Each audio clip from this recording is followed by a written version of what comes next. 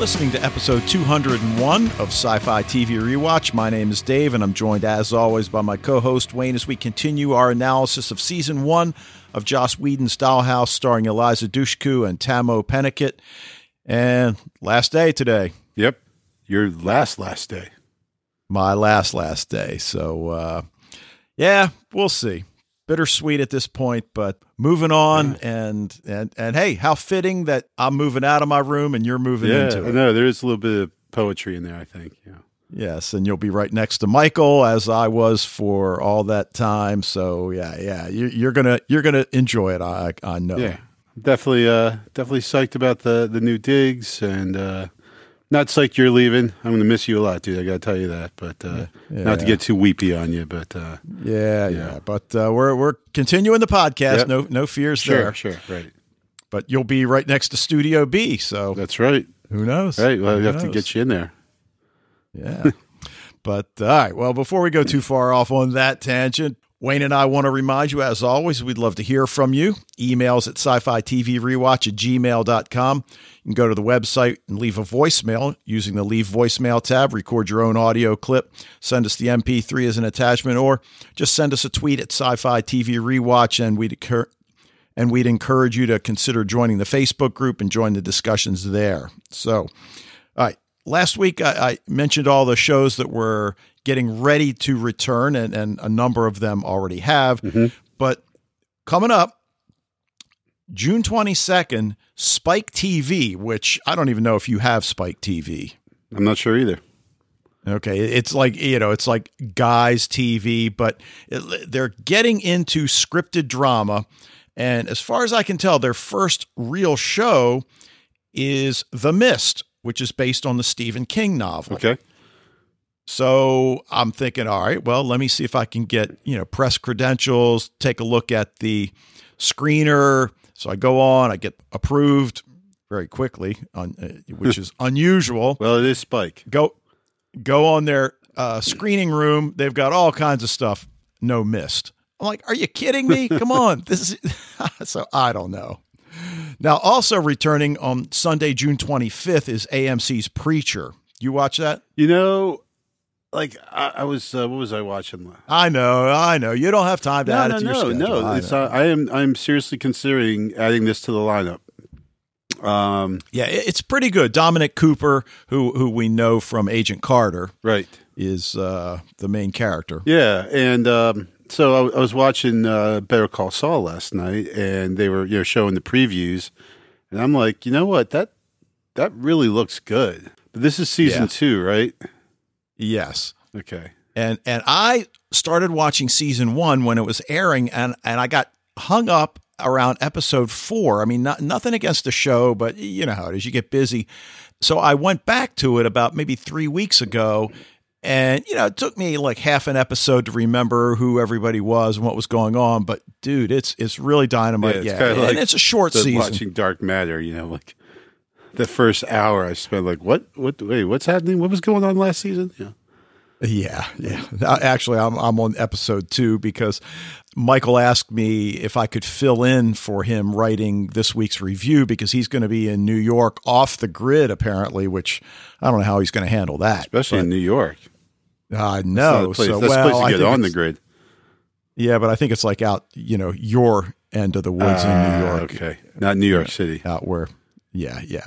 Now, also Friday, June 30th, Killjoys is going to return on Sci-Fi. Really looking forward to that. So, there are 3 big space dramas, Killjoys, Dark Matter, and The Expanse. I think have really nailed it, and each is different. It's a good time to be a sci-fi fan, as we keep saying. It is, yeah. No question about it. So, and all 3 of those are confusing, too. Well, they are. That's for sure. Yeah. I mean, not confusing. It's just like, there's like, they got a lot of pots in a lot of something in the fire. Irons in the fire. That's what, so like you got, all right, so who's that guy? And wait, and do they know? And like, I spent the whole time wondering if, of Dark Matter, cause 4 killed that, they thought that 4 killed that girl. What was her name? Anyway, but and I'm like the whole time, like, did he kill her? Like, or like I can't really remember that and everything. So, yeah, I don't think he did. You're talking about Nix. Nix, yeah, right. Yeah, he did, right. Yeah. But I had forgotten that he didn't kill her, and that his like lieutenant or whatever had, and they finally clued you in on that, but. Yeah, they probably could have clued me in a little bit sooner. I think a lot of these shows just assume like you go back and it's been like almost a full calendar year since the show was on. It's like, how am I supposed to remember all the plot points? Oh, and then when 5 puts those things up on her temples, right. And then the next thing you know, she's in some kind of virtual reality. At least I'm like, what the heck is going on here? Yeah. And then next thing you know, she's 4 back in his kingdom. Yeah. I'm like, okay. So, they made it clear. I mean, look, no. Why can't they just be clear and concise like 12 Monkeys? Right. Yeah. Did you finally watch the rest of season 4? I did. It was awesome. Yeah. It was really good. Yeah. But it's almost like I appreciate the, doing the whole thing in the weekend, because at least then, I didn't have that confusion that from week to week where I'm like, wait, what the hell's going on? Like you just watch one after the other, and I don't have that weekly lapse of forgetting what had happened the week before. So, right. So, all right. Now the last thing I want to mention, and I've mentioned Verizon Go 90 before. It's a free service. They're just getting their feet wet. It's like Netflix, but it does not have the content, but it's free. They have all 5 seasons of Fringe on there. They have both seasons of Terminator, the Sarah Connor Chronicles. They have all of Veronica Mars, which I know is not sci-fi, but it's a pretty good show in its own right. And one that I have stumbled upon, and I may end up doing a take 5 just because I have to. It's called Miss 2059. So it's Miss 2059 as in a beauty pageant. Okay. So the premise is there's a female astronaut that's heading to an intergalactic space station, apparently as part of a diplomatic mission. So we see her, she's getting ready to be beamed aboard somehow, and her sister comes to send her off. And her sister is, of course, in her beauty pageant gown. She's got her sash because she was Miss Earth 2059. And, she's a real ditz. And of course, when the process comes on, it actually sends the beauty pageant sister to the space station instead of the astronaut. So that's where we are. Now, they are short form. So they're like 7-8 minute episodes. Oh, okay. Production values are pretty good. It's really funny, but it's not stupid. So I would urge you to just watch the first one. Okay. If the first one doesn't lead you to the second one. At first I thought Verizon Go 90 was supposed to only be for tablets and your smartphones, but I went online and I've accessed it on my laptop. So just go, you got to sign up. I don't think you have to give any more than an email address. Check it out and, look for a take 5 somewhere down the road on Miss 2059. Okay. All right. So let's get to Dollhouse, because as we always say, that's what we're here to talk about. And this one is episode 3 of season 1, entitled Stage Fright, written by Jed Whedon, Marissa Tancherone, directed by David Solomon, and it aired on February 27th, 2009. So what'd you think? Meh. Yeah. Okay. So it wasn't just me. Nah, this was not a great one. So the thing I liked, it got a bit heavy-handed, but that nice little metaphor that they set up where, the Raina feeling like she's trapped and a prisoner, and she's confessing this to Echo, who actually is and actually has zero freedom, right? And the irony therein, and it got a bit heavy-handed, but it still is a nice little comparison there, right? Right. I mean, she even says she's simply who other people want her to be. Right. And as you said, the parallel with the dolls, but obviously Echo in particular. But part of my problem is I don't think we really connect with Raina at all. No. So I don't know whether that is the fault of Jamie Lee Kirchner, who plays Raina. She's also a series regular on Bull, starring Michael Weatherly. I mentioned that one before. So, it's hard to say whether it's the writing, the directing, the acting, but I just think the whole thing of her trying to commit suicide by stalker, I think it just seems just such a preposterous idea. Not that people get depressed and everything, but it's just like, well, and not that superstars and pop stars can't be sad and we just lost Chris Cornell, right? I mean, so like the assumption that they're famous and wealthy, so they must be happy, is not necessarily a thing. But this whole thing with her having this agreement with her stalker, and her stalker's going to kill her and everything, it's just like, really? Like, I don't know. It just seemed like such a goofy idea and a little far-fetched. Right. And I mean, look, we're willing to take certain leaps. Sure. Because of the nature of the show. But as you said, that was just a little preposterous. Was a great word to use. They made us leap a little further than I'm willing to leap. All right. Now, for the second week in a row, we've got a psycho at the heart of the engagement. So I don't know that was a wise choice, from a writing standpoint. But again, it is what it is, and you never know what the intended order. I don't know if I've ever really heard anything about the intended order. I haven't either, but on this. I mean, clearly these last couple were standalones, but it seems like really. Well, I mean, because they do have they do have threads running one from the other, like Boyd getting patched up at the beginning of this one, so. It's clearly meant to come after, but they could easily take that scene out, and it could be somewhere else and everything. But sure, and now we get no real progress on the Alpha storyline. So, in terms of how the episode's put together, I mean, we certainly get the engagement, which takes up the bulk of the episode, and then we get a little bit of Ballard and his continuing pursuit of the dollhouse. But the one theme that I did like that ran through the episode was that whole idea of friends help each other out. And we start to see that connection between Echo and Sierra, which, we assume will come into play later on. Obviously, the actives are not completely blank, right? I mean, they've got to have a basic operating system, for lack of a better term, that allows them to do certain things. But you get the idea that they're not supposed to be forming connections with each other. And, we see at the end there when Sierra starts to walk towards Echo, and Echo just nods her off like, no. And two things there. Obviously, one, an awareness of each other, and two, Echo an awareness that them interacting is forbidden. Right. So there's... Yeah, that was huge, by the way. Yeah, it is huge. Absolutely.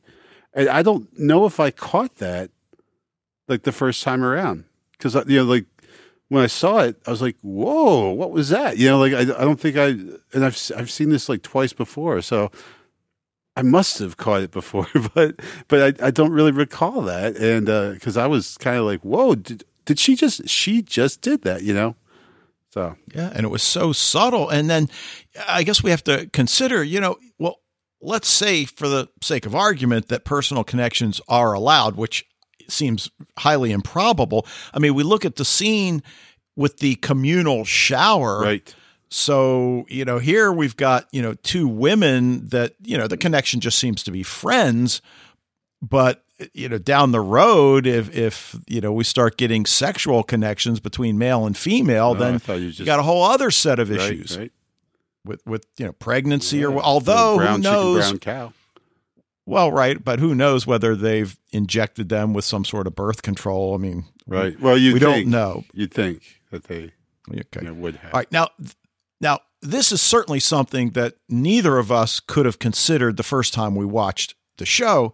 But now that we have Westworld in in play, and the fact that Maeve escapes, gets on the train, and is so close to integrating into the real world, do we kind of have to look at Westworld a little differently, and maybe even Dollhouse a little differently. But, there does seem to be that kind of connection forming. To, like we talked about Topher's hubris and assuming that he is in control here and he's got everything under control when he so doesn't.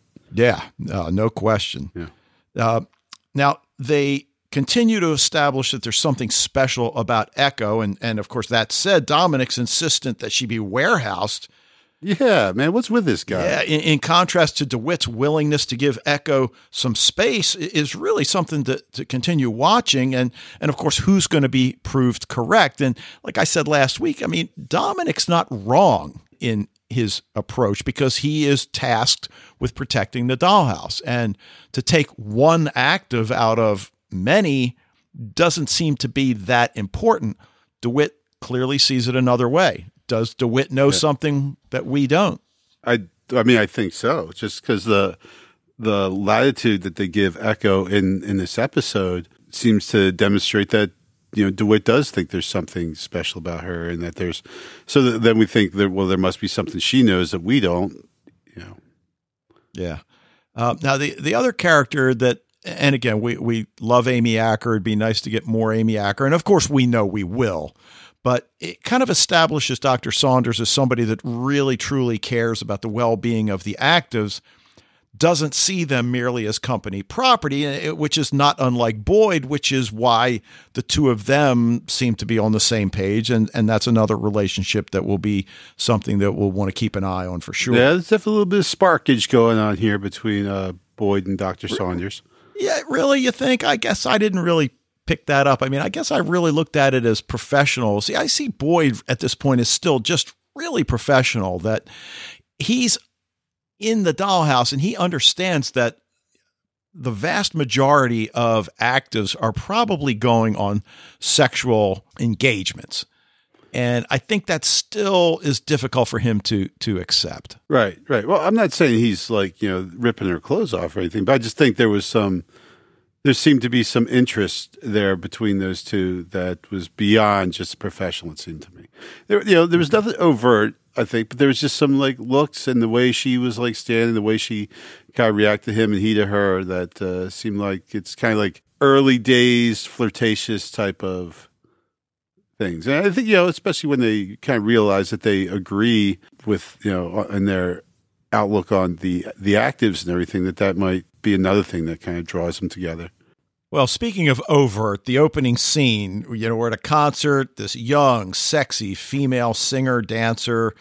I don't know. It seems like a relatively small audience, so maybe it's a club. Right. Suddenly the music and singing stop when one of the backup singers or dancers is on fire. And we assume it's from... because that's an important plot point, right? Oh, right. So, we assume from the stage pyrotechnics. And then, of course, we get that scene of creepy guy staring at the stage. Yeah. Creepy guy just really was not very well done. And that's part of the problem with this episode is that, like I told you last week that, my son thought that the bad guy was like one of the best characters in the entire series because they really developed that guy really well. And so he was a very formidable bad guy and someone who, kind of like was able to really drive a plot because he was such a good baddie. Creepy guy here is just creepy guy, and right. And you mentioned driving the plot, and that's, in terms of the overall narrative, this episode really doesn't do a whole lot. I mean, it gives us a few little tidbits as we've been mentioning, but in a short season, you'd like to see more movement.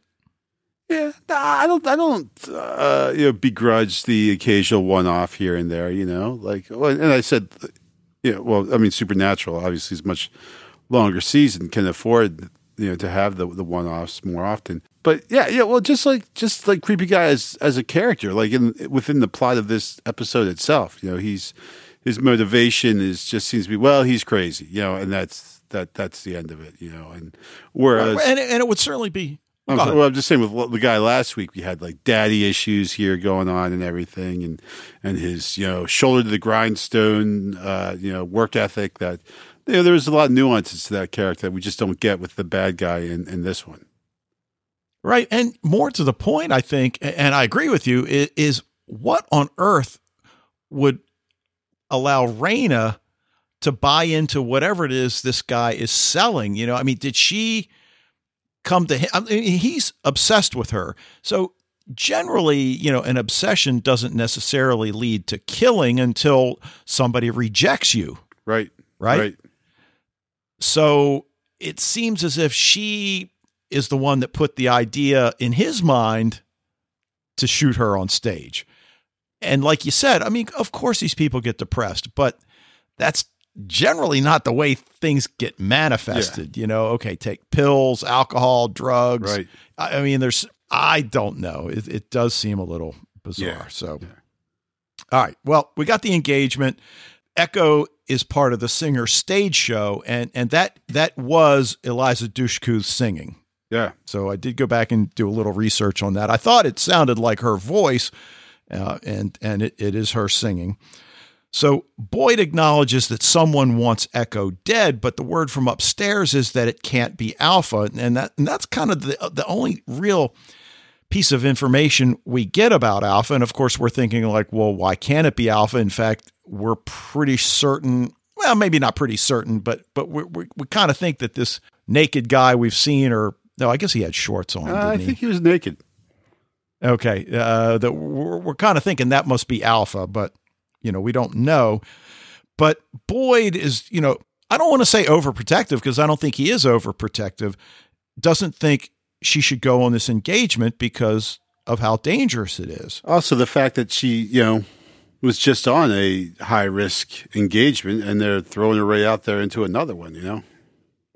Yeah. And now I guess DeWitt would argue that, well, that was wiped. She doesn't remember any of that. So no harm, no foul. But, you know, of course, we know that's not necessarily the case. And I guess what Boyd's saying is that's not the point, that there's an external force out there that wants to do Echo harm. And that's what he's worried about. And, you know, and he genuinely, you know, wants her to be safe and like all the time. So, you know, part of his concern for her safety is the fact that they keep sending her on risky assignments. And he doesn't like that, you know? So it's like his extension of his protection of her goes beyond just when she's, you know, out on a job. Right. Now, I love the fact that they did not succumb to the trope of having the Singer's manager be the bad guy. You know, you're expecting it pretty much the whole time, especially with the British guy. But, you know, not to say British people are bad, but, you know, like in American television, a lot of times you want an effective baddie, you make him a British guy. But, yeah, so I was waiting for that all episode. And then, you know, but they quashed that pretty early on, you know. With Raina's. Well, but you don't really know. Yeah, that's true. I mean, oh, you mean with Raina's admission? Yeah, with Raina's admission. Yeah, I'm not saying like early when we first see Creepy Guy, but when she, and there's another thing, like up and out of nowhere, she's just going to confess to this girl who like just got this job as a backup singer. She's going to confess that she wants someone to kill her. Like, really? Right, because while the manager is obviously familiar with the dollhouse because DeWitt knows him. He's been there before. So he knows what he has in this backup singer. But of course, Raina has no idea. Thinks she's just, you know, normal backup singer. And I thought it was cool, though, the way she and Raina hit it off immediately. And that, you know, Eliza Dushku, again, it's one of those roles like Orphan Black and Tatiana Maslany to not be considered for the work you're doing, essentially playing a different character every week, right? As well as the character of the active, is just mind-boggling. Yeah. Well, you know, the genre community doesn't get a lot of respect out there, man. Right. It's getting a little more, but certainly when Dollhouse was on the air, it got virtually none. Yeah. And I really think the whole attitude she has as this singer is just really, really well done. I really love that character. So Saunders confronts Topher, as you said, about sending Echo on a high-risk engagement. And, you know, is it really Topher's call? I guess I always feel like it's DeWitt. Now, Topher could probably say no for this reason and that reason. and maybe DeWitt would follow Topher's recommendation. But you almost get the impression that at this point, no, DeWitt's saying, send her, she's fine. So I think definitely DeWitt is calling the shots here. And why is Saunders getting Topher's face? But, probably he might have some say over it. But again, Topher doesn't care, right? He's just too obsessed with like the next thing and tinkering and toying with them. And, he doesn't, I don't know if their safety is really something that even really crosses his mind a whole lot.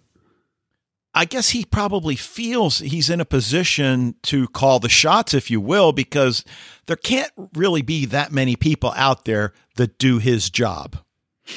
Right. So unless everything implodes, he pretty much can tell Dominic where to go. I guess he's not going to really tell DeWitt where to go, but he will stand up to her. Yeah, but like for Saunders to talk to Topher, she might as well talk to the wall, right? I mean, he seems to really, be as concerned with the actives as he would be with the lab mice.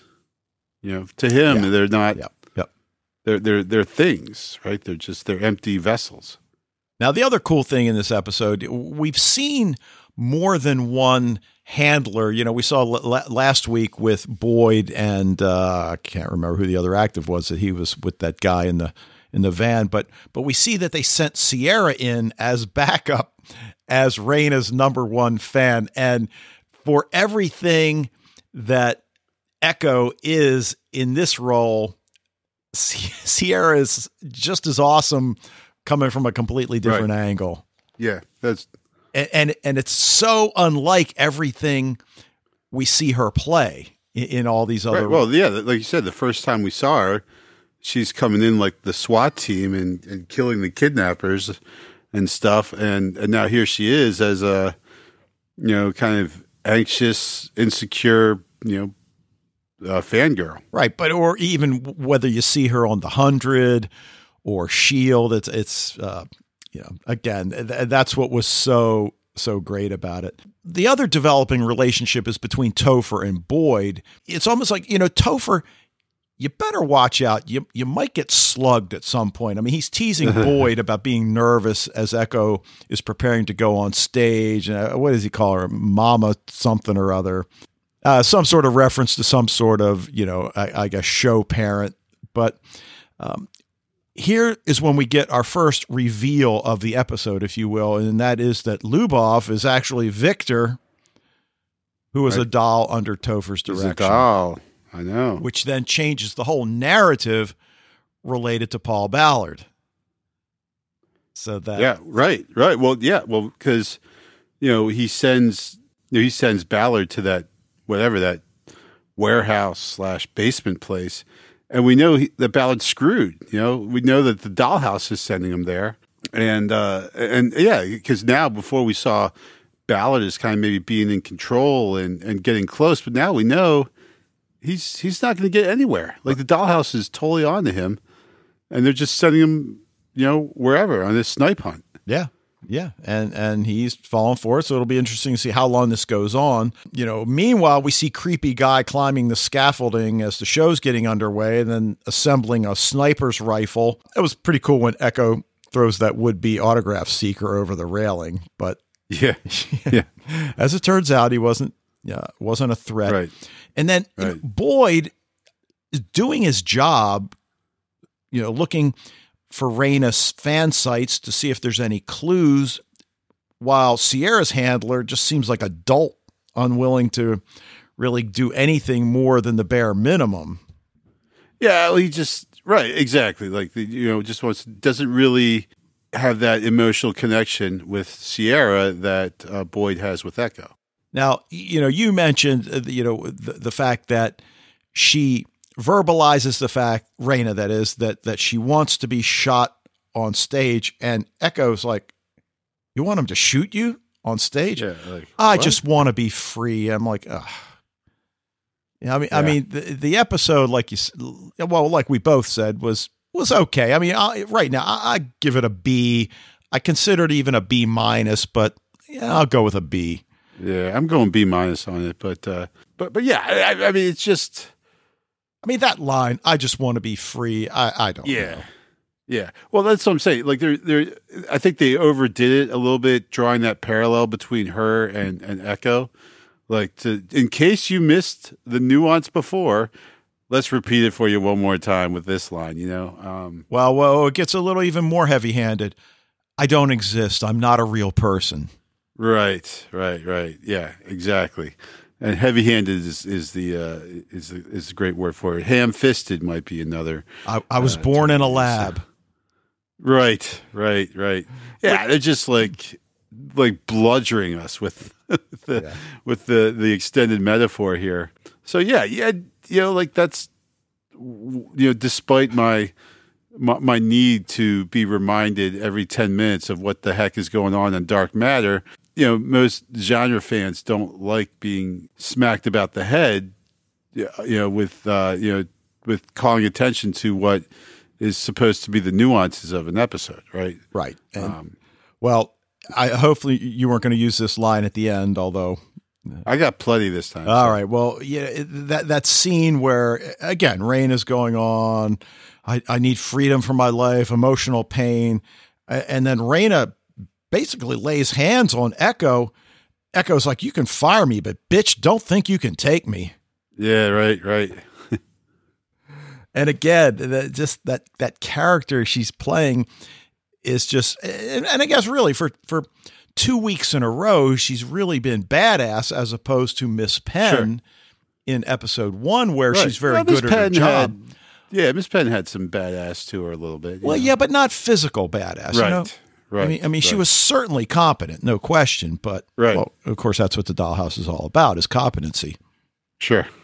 So, all right. So, Creeper guy grabs Audra, sends a video stream with her as a hostage, and he's angry that Audra is her number one fan. It's like, all right, come on. Yeah. See. That too. But I guess what that really does reveal to us is that he and Raina have been in on this for a while. And that whole line, getting what you want may not be the best thing for a person. Like, okay, all right. We got to stop being so negative here because we like this show. It's just this episode was not one of the better ones. Yeah, I didn't really.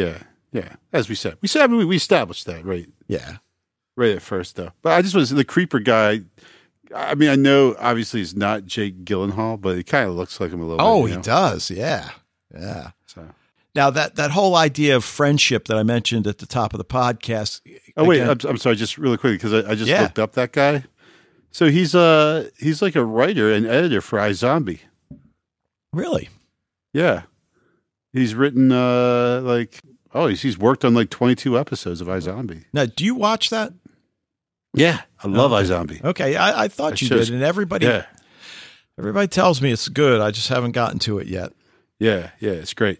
I'm sorry, I didn't mean to interrupt you. Well, I mean, obviously, I did mean to interrupt you, but I just noticed that. And that's pretty awesome, man. Like this guy's kind of parlayed a career here. Yeah. Well, the scene in which Echo confronts Raina about her being able to save Audra, right? Because now we've got, everybody's up on the scaffolding. He's got the gun. Tries to tell Raina that by saving Audra, she'll begin to feel again, which, I guess in and of itself does make a certain amount of sense. Then whacks her with a chair. And then, that whole line about friends help each other out.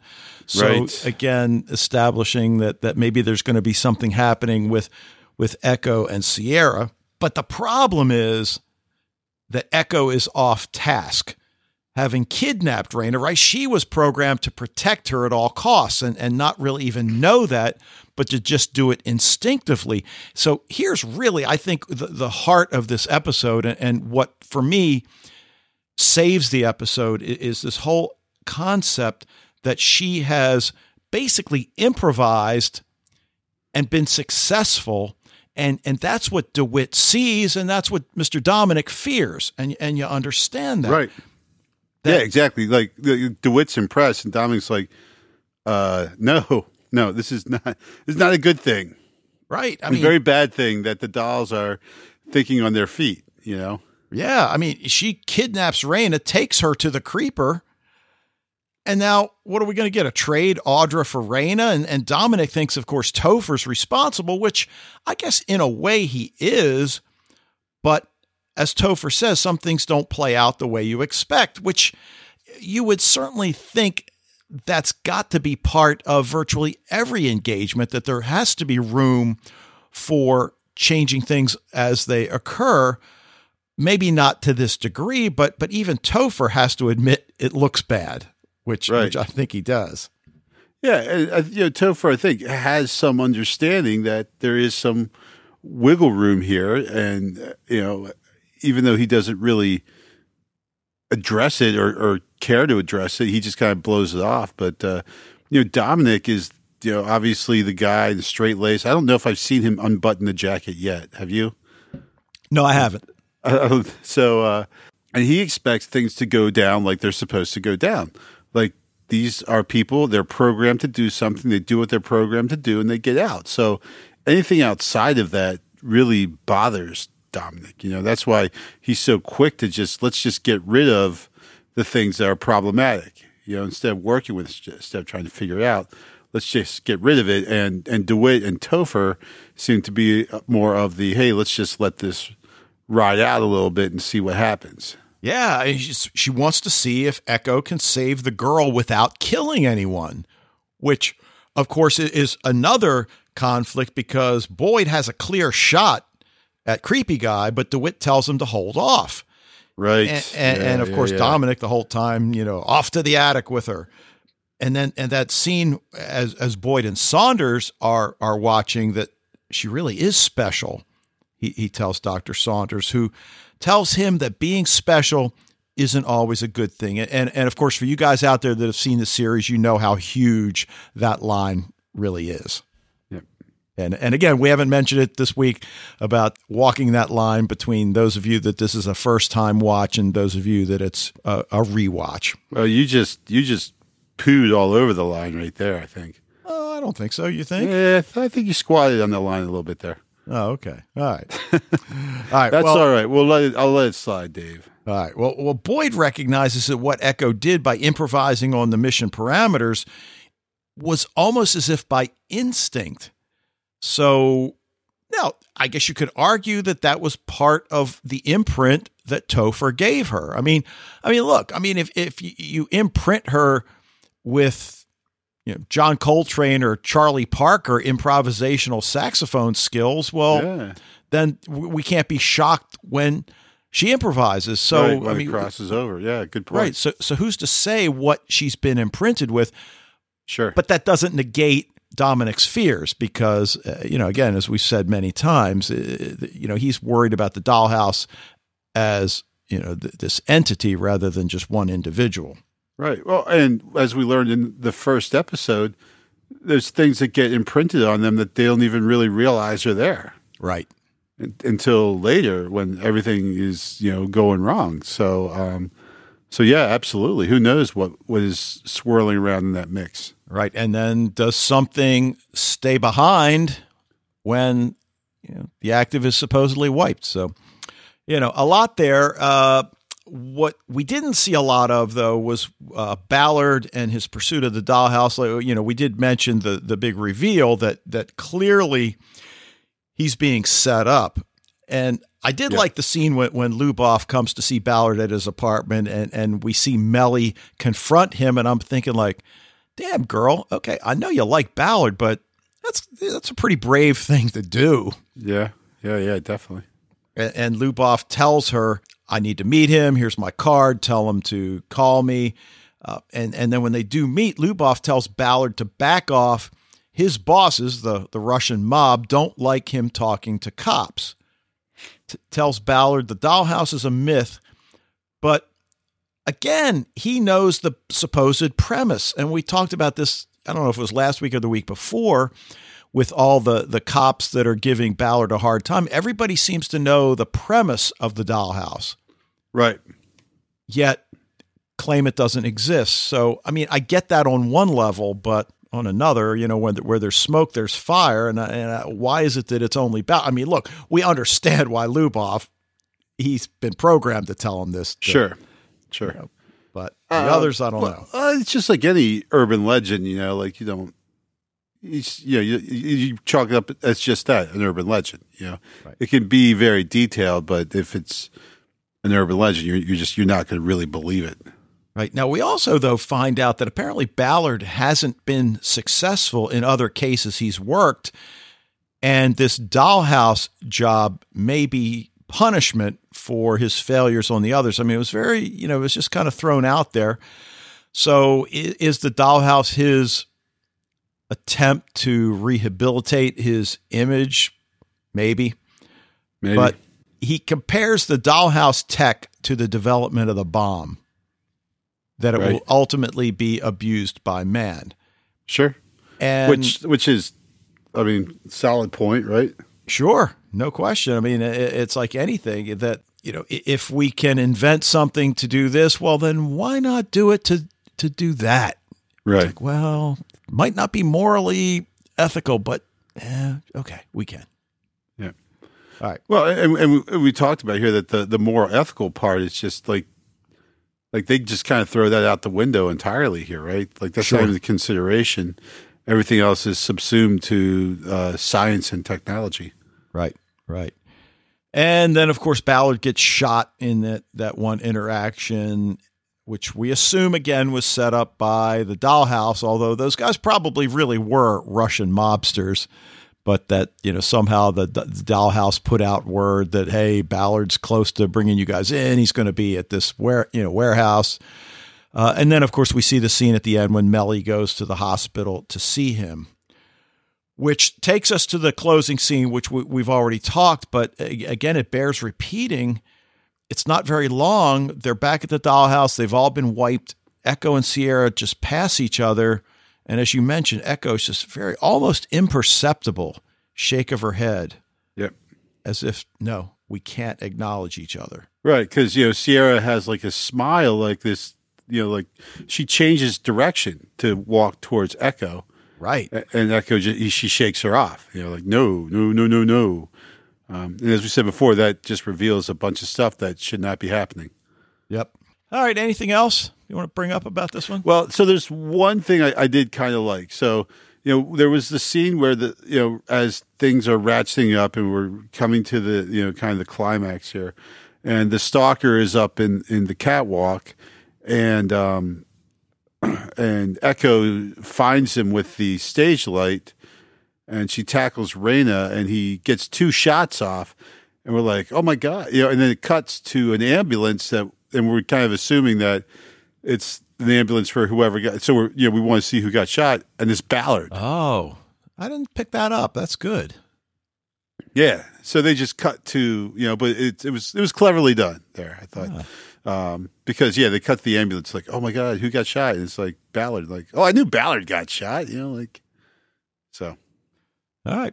Sounds good. That's about it. All right. So you're going to be. One more thing. Right. One more thing. And this is again, I don't feel like we've necessarily slammed it per se, but we haven't been as kind as to others. But like the stalker really makes a video of himself with Sierra.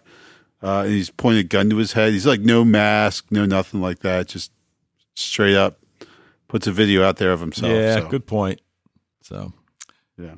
All right. Anyway. All right. So you're going B-. I'm going to go B.